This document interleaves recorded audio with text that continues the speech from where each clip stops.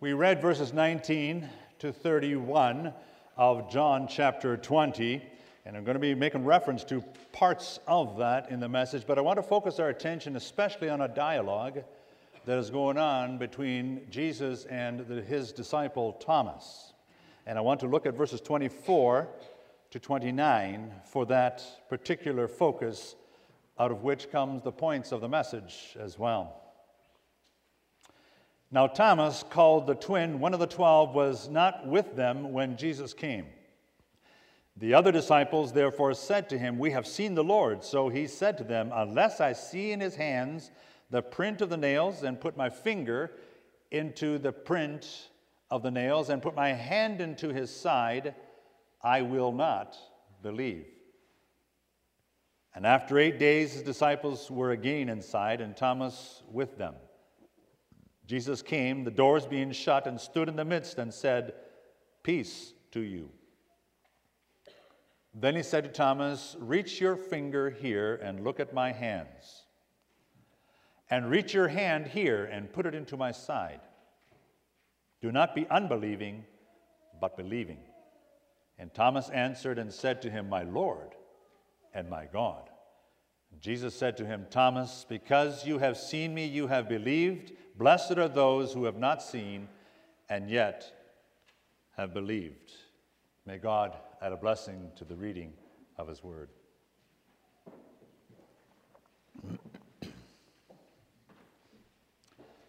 Beloved in our Lord Jesus Christ,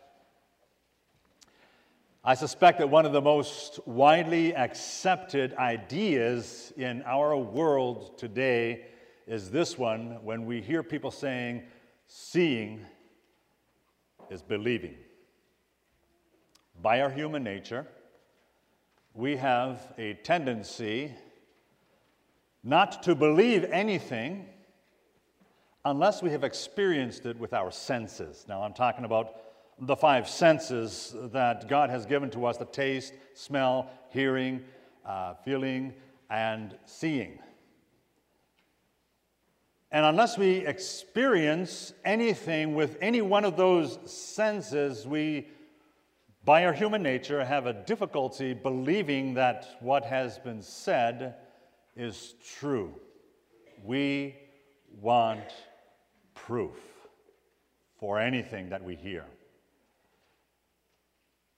We want to be sure that anything that we are called upon to believe has the evidence, and that we can be absolutely sure about that by our seeing or by our hearing or by any one of our senses. Does that sound like you this morning? It certainly sounds like Thomas, doesn't it? But Jesus, when he has his conversation with Thomas, teaches Thomas a lesson whereby, rather than by our human nature, we are caught into a wave of seeing is believing. Jesus says to Thomas and the disciples then and his disciples today, he turns that completely upside down, as he often does in his teachings, doesn't he? And he says, no, rather, I want you to understand and to know that believing is seeing. That's the title of the message as you have it in the outline in your bulletin this morning. This message is actually a part of a conference again that I teach on the subject of apologetics. Now, if that goes a little bit over your head, that's okay, because we're going to understand a little bit more about how this comes into play as we go through this message. Apologetics basically means and talks about the defense of the faith. How do we defend the Christian faith and the teachings of the Scriptures in our lives? And in the camp of Christian apologists, there are basically 2 different camps. There are those who follow the evidentialist ideas of presenting the Christian truths, and they would say, and they would bring truths by way of proving. They would say, well, here's what the Scripture says, and here are things that are happening in our world today to prove that the Scriptures are true. And they do a very good job of that. There are also in the other camp of apologists who would say, no, really, in order for us to be able to understand and to know what's going on in our world today, we need to first understand and know and believe that what the Scripture says is true. The Scriptures don't need to be proved in order to believe it. They are the truth because it is God's Word. And from that, then, we can begin to build our understanding of the defense of the faith, knowing, first of all, that what the Scripture says is true. And those in that camp are those who are called presuppositionalists, a long word. As we go through this message this morning, we're going to find and understand and know that Jesus teaches you and me today that we need to accept at face value what the Scripture says, and we will not begin to understand anything that's going on in our world today unless we first of all accept at face value by God's supreme authority what He has written in His Word. Accept it and believe it, and then we will be on the road to understanding what life is all about. But Thomas was not the first or the last to wrestle with this whole concept of understanding and knowing and believing. I'm thinking back in the Old Testament to Abraham and Sarah. They being well on in age, Abraham is told by an angel that his wife Sarah, 90 years old, well beyond childbearing years, that she is going to have a child. And Abraham and Sarah have difficulty believing it, and they fall into that same trap as others around them and saying, well, yeah, I have to see that to believe it. Sarah receives her name because she laughed. Her name reflects she who laughs when she heard that news. Similar situation in the New Testament. Zechariah, in the temple service, a priest receives a message from the angel that his wife Elizabeth, who has had no children and also well beyond childbearing years, is going to have a child. He too is disbelieving. And as a result of his disbelief, he is struck mute. He's not able to speak. For the duration of the pregnancy, imagine, for 9 months not being able to speak, as a reminder of falling into the trap of seeing is believing. Out of that couple comes the birth of a child who we now know as John the Baptist. And now Thomas. In our passage of Scripture, we identify him oftentimes as Doubting Thomas. I wonder if that's a fair caricature of him, as though he were the only disciple that would have doubted. The other disciples, as we read in our story, as the passage reminds us of that, had already had the experience of Jesus in verses 19 to 23, having already appeared to them, and Thomas was not with them that week before. And the disciples are telling Thomas throughout the week that they had seen Jesus, and Thomas declares, seeing is believing. I have to see it in order to believe it. I have to feel it in order to know it. What is interesting is that this episode of Jesus' conversation and dialogue with Thomas is found only in the Gospel of John. And it's in the Gospel of John where this comes as a climax to the Gospel. In any study you would do on the Gospel of John in biblical studies, you would learn that the focus of the Gospel of John, the key text, if you will, the purpose of the Gospel of John, comes in verse 31, which we also read as part of our passage of Scripture, where John writes, "These are written," why? The purpose of his Gospel, "that you may believe that Jesus is the Christ, the Son of God, and that believing you may have life in his name. I have written this Gospel," says John, "so that you may believe that Jesus is the Christ and that he is God." That's why I wrote this. And we will see how this particular incident with Thomas brings us to a completion of a fulfillment of that purpose in the Gospel of John as we see this being developed. And as we look at this, I want for us to understand and to see as a theme for this message that God uses periods of doubt in the life of the Christian in order to strengthen our faith in Christ. Related somewhat to the message from last week on Habakkuk, for those of you who were here last week looking at the difficult questions of life and how Habakkuk answered that and how we are called upon to answer that. This trails out from that same theme. As I develop this, as we look at this in this message, I want for us to see a dialogue that's going on between Jesus and Thomas. The dialogue opens with Thomas's statement of doubt. In verse 24, we have the fact that Thomas has not been hearing much of what was going on, just identifying Thomas, called the twin. One of the 12 was not with them when Jesus was with the disciples. And then in verse 25, we have the first part of that dialogue where Thomas declares his statement of doubt. In verses 26 and 27, Jesus responds to Thomas's statement of doubt. In verse 28, Thomas reacts and responds to Jesus' response to him. And then verse 29, Jesus, as he always does, has the last word, and it's a word of teaching, of application, not only for Thomas, but for the disciples, and not only for the disciples then, but for God's disciples today. Let's look at these parts of the dialogue as we have that before us. But if we are going to be focusing on the person of Thomas, we want to understand a little bit about Thomas. Each of the disciples have unique characteristics. As we read through the Gospels, we'll see different kinds of characteristics that come out on the part of the disciples. I'm not going to go through all 12 of those. But Thomas, especially now, since he's the focus here, we meet him twice earlier on in the Gospel of John. And we see something about who he is. And something about who he is reflected in the dialogue that we have here between Jesus and Thomas, and provides for us an opportunity to learn something.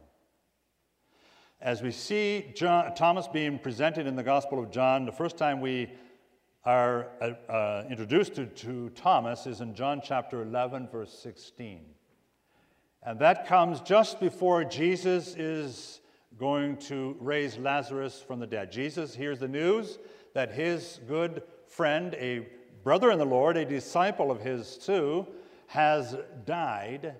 And Jesus simply in John chapter 11 says, I will go and be and visit with Lazarus.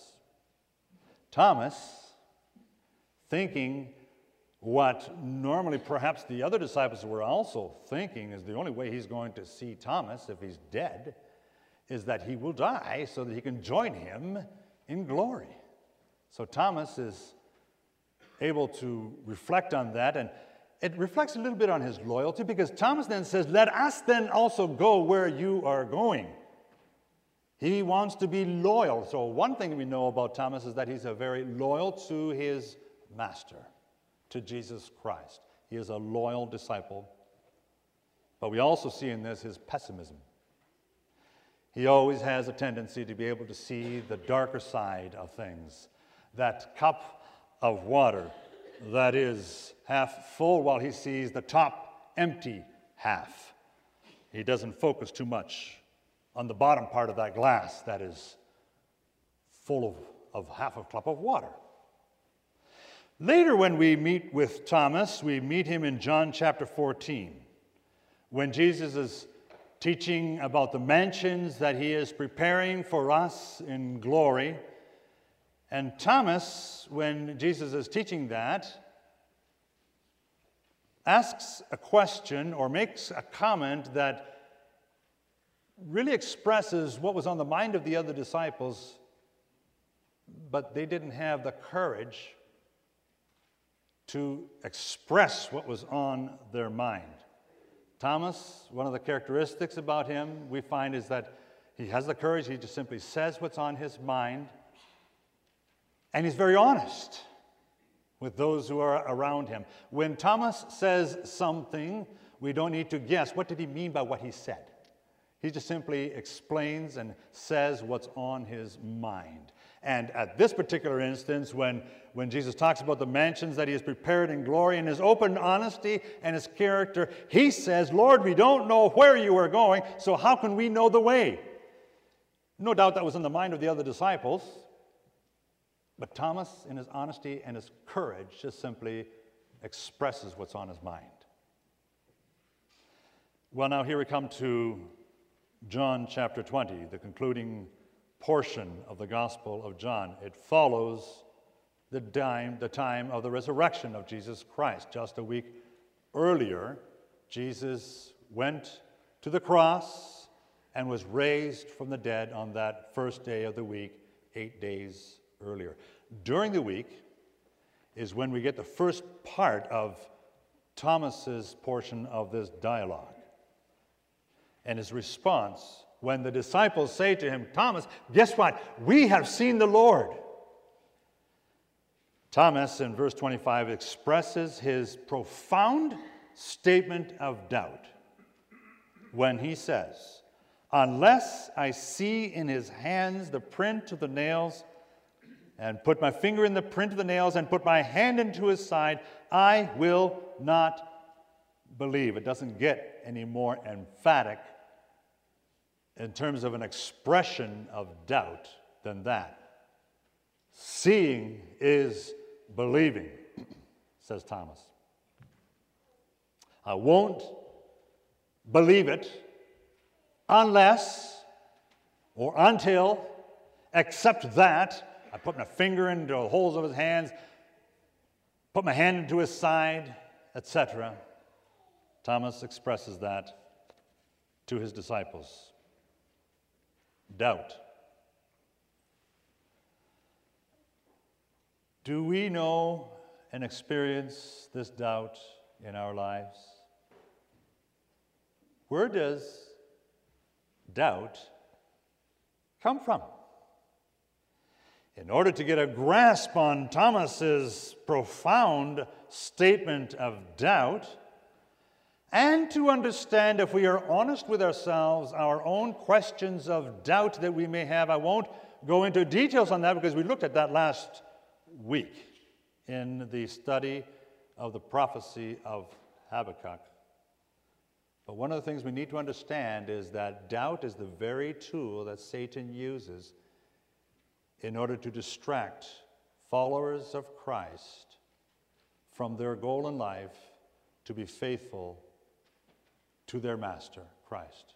Thomas experienced that. The disciples there experienced that. You and I experience that today. In the Garden of Eden, Satan tempts Adam and Eve and plants the seed of doubt. Did God really say? Are you sure you understood what he meant when he said, you shall not partake of the fruit of the tree of the knowledge of good and evil, for in the day that you eat thereof, you will die? Did God really mean that when he said that? And so he plants a seed of doubt, and that seed of doubt is the seed of that first sin that came into the world as Eve first, and then Adam quickly afterwards fell into that trap of that seed of doubt, and it flourished, and it has had an impact on all of humanity from that time forward, because Adam represented the human race at that time. And so we know that doubt, even as we experience it today, is rooted in what happened in the Garden of Eden, and has everything to do with the sin that is a part of our lives. We sin because we doubt whether what the Bible says is really true, or whether we can really count on God. We'd rather depend on ourselves to resolve any issues that we are living with, rather than depend on something that is hard to put our finger on, or to listen to, or to say something about, or to smell, or to feel. Seeing is believing was planted by Satan to distract the world from the message of the gospel of Jesus Christ, that message which says, no, no, no. Believing is seeing. Well, that was Thomas's statement of doubt, and how does Jesus answer that? In verses 26 and 27, now Jesus comes into their midst, and you would think that Jesus would be very angry, very upset. You might expect, and perhaps the disciples might have expected that as well, that Jesus would say to Thomas, Thomas, what is your problem? Thomas, get your act together. Thomas, I'm disappointed in you. But when Jesus comes into the room, what are the first words that he utters? We look at that in verse 26. Peace to you. The first thing that Jesus declares when he's in the presence of his disciples, in the presence of this very sensitive moment, no doubt there's a situation where, as we often say, there's an elephant in the room. We know something's going on, but nobody wants to talk about it. Thomas has just declared utter doubt, and here now is Jesus, a great big elephant in the room, isn't it? And the first message that Jesus has for his disciples is this: peace to you. That is the message of Jesus Christ.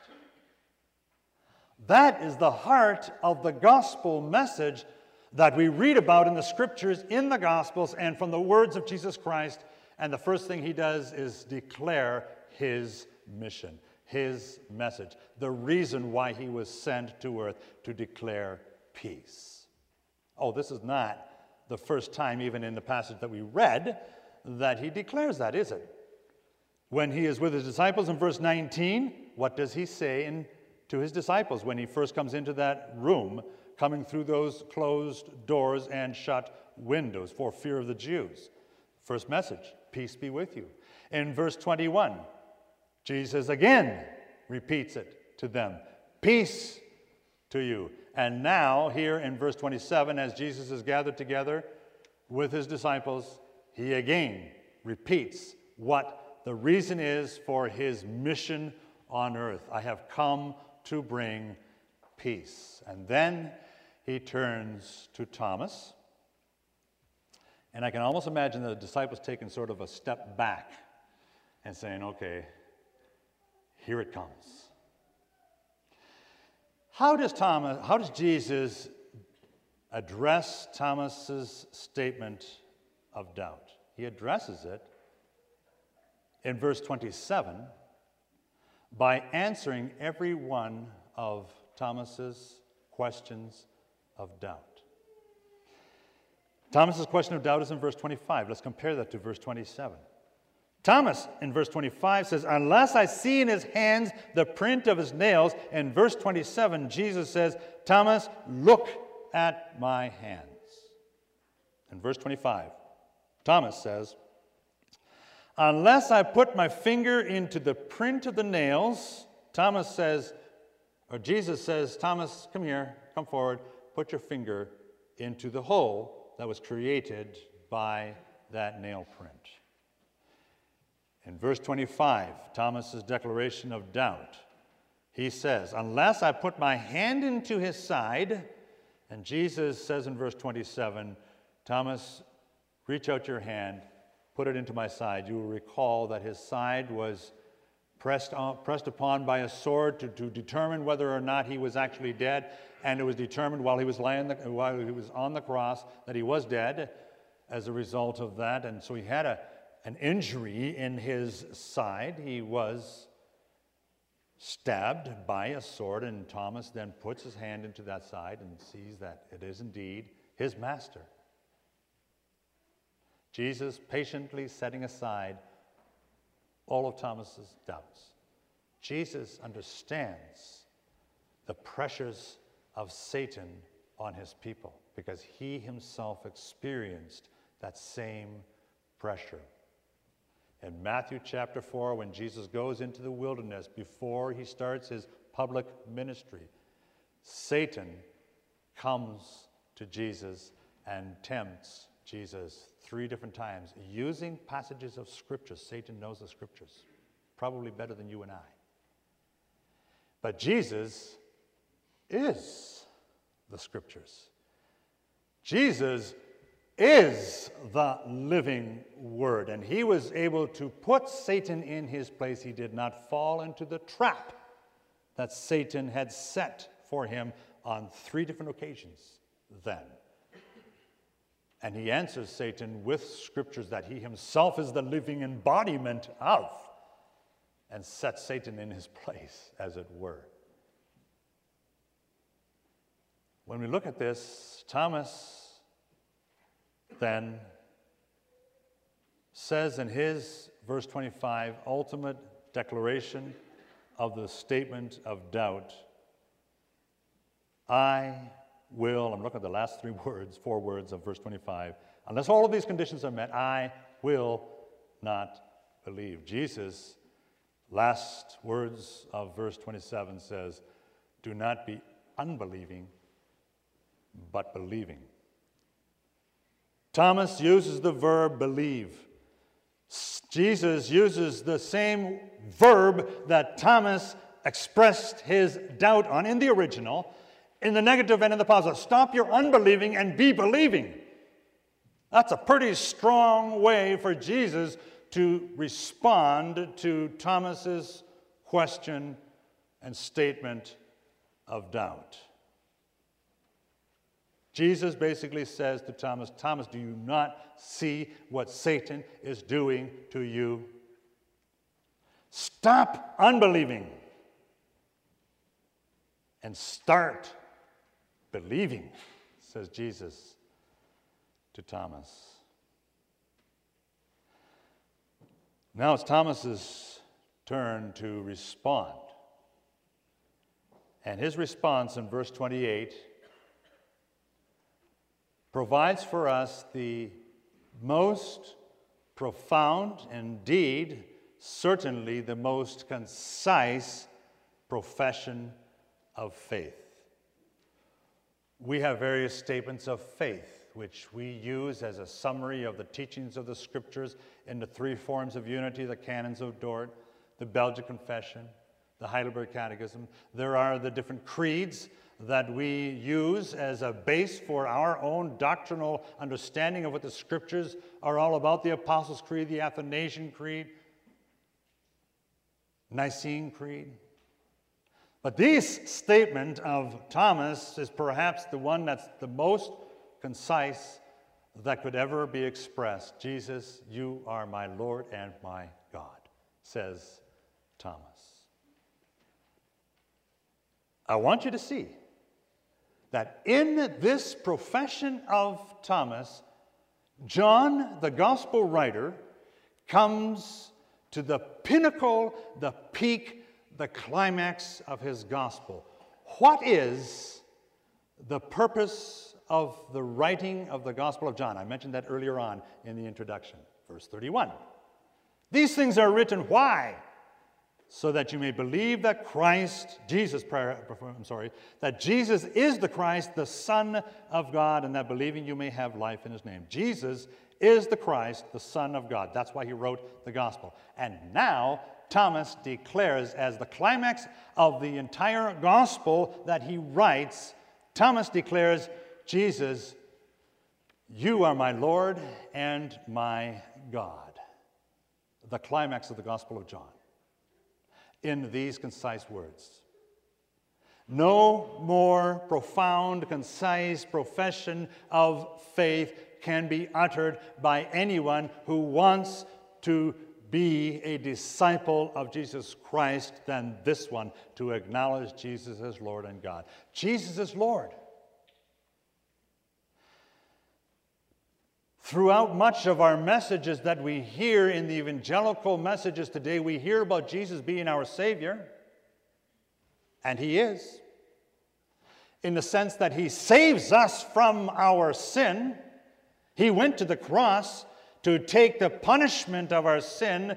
The wrath of God was on him so that we would be exonerated from that wrath of God. He saves us from our sins, but he not only is our Savior. What is missing in much of the gospel message today around our world is to teach that reality that not only did Jesus save us from our sin, but because he saved us from our sin, we are now responsible to declare him as the Lord of our lives, and we are to follow him day by day by day and day after day to look to see what God wants for us through his Son, Jesus Christ. He, as it were, says to us, as you want to take the image of driving the car, get away from the steering wheel, sit in the passenger seat, I'm taking over. I am the Lord. You will obey me now because of what I have done for you. Your response is to follow me. What was it that he declared for his disciples to do when he called them in the early chapters, in the early part of his ministry? Follow me. Come follow me. Peter, John, James, those who were his disciples. Follow me. That's what it means to acknowledge Jesus, not only as the Savior of our lives, but as the Lord, as we say to him, now I give up my own desires, my own plans, and I submit them to you. We'll talk about that this afternoon. Thy will be done. But not only is Jesus declaring himself, Thomas declaring Jesus as being his Lord, he also declares Jesus as being God. I can't tell you how important that message is for our world today, that challenges the fact that Jesus is God, the second person of the Trinity. Many will say, well, Jesus in history, if he lived, if it was true, he certainly was a good teacher. He was that. He's a good man. He was that. He's a great example to follow. He was that. But that's nothing in comparison to the reason why he is that, because he is God. Few today, in comparison, amongst the billions in our world today, will acknowledge that Jesus Christ is God. That's a part of the reason why John writes his gospel too, by the way. In addition to being a lesson on apologetics, it's also a lesson in the Gospel of John. Because in John chapter 1, verse 1, John sets out right from the beginning, in the beginning was the Word, and the Word was with God, and what? The Word was God.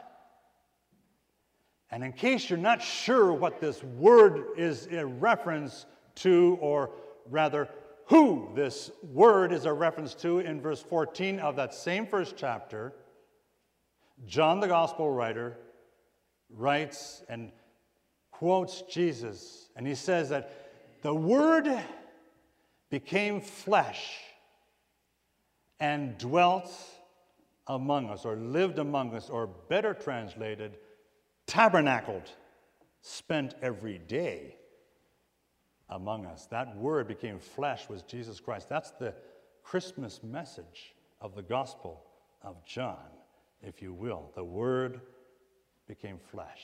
Jesus is God. The Word was God, verse 1. The Word became flesh. That was Jesus Christ. And until we come to an acknowledgement of that in our lives, we will continue to have the doubts that we experience in our lives.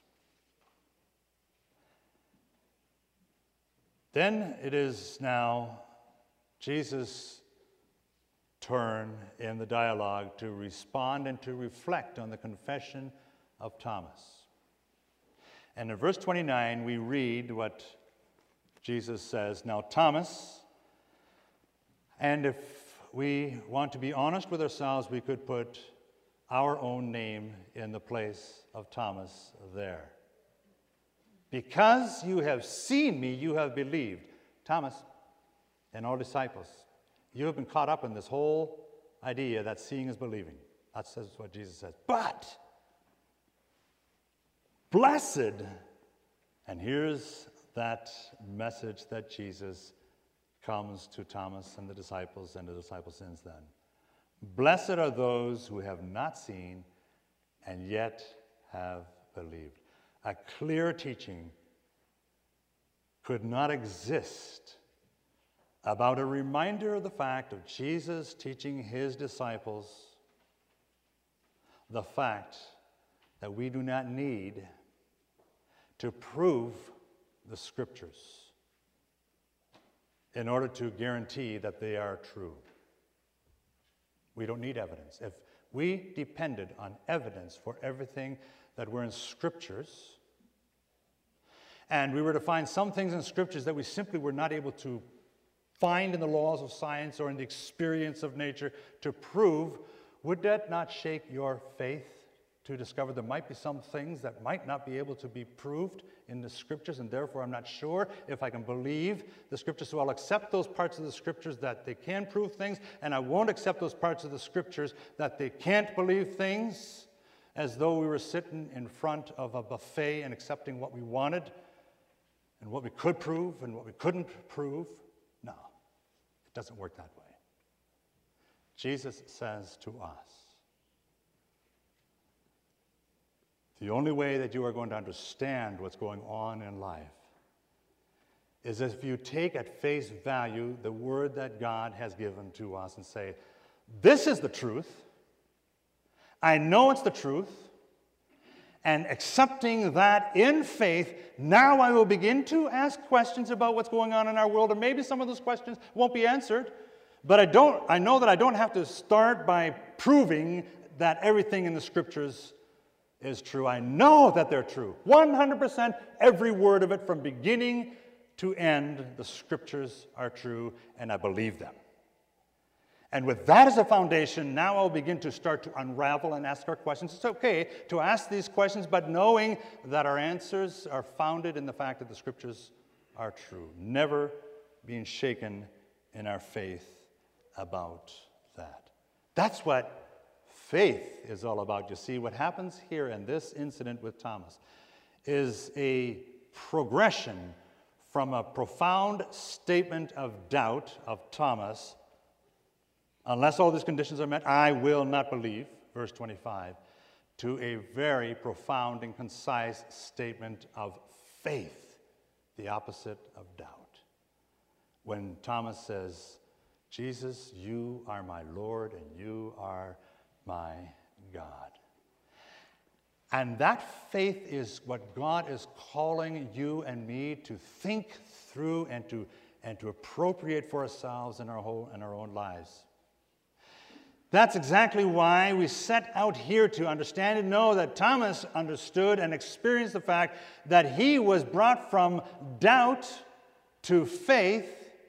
God uses periods of doubt in the life of the Christian to bring them to a complete response of faith in Him. Our faith is strengthened when we experience that in our own lives, and Thomas experiences that for himself as well.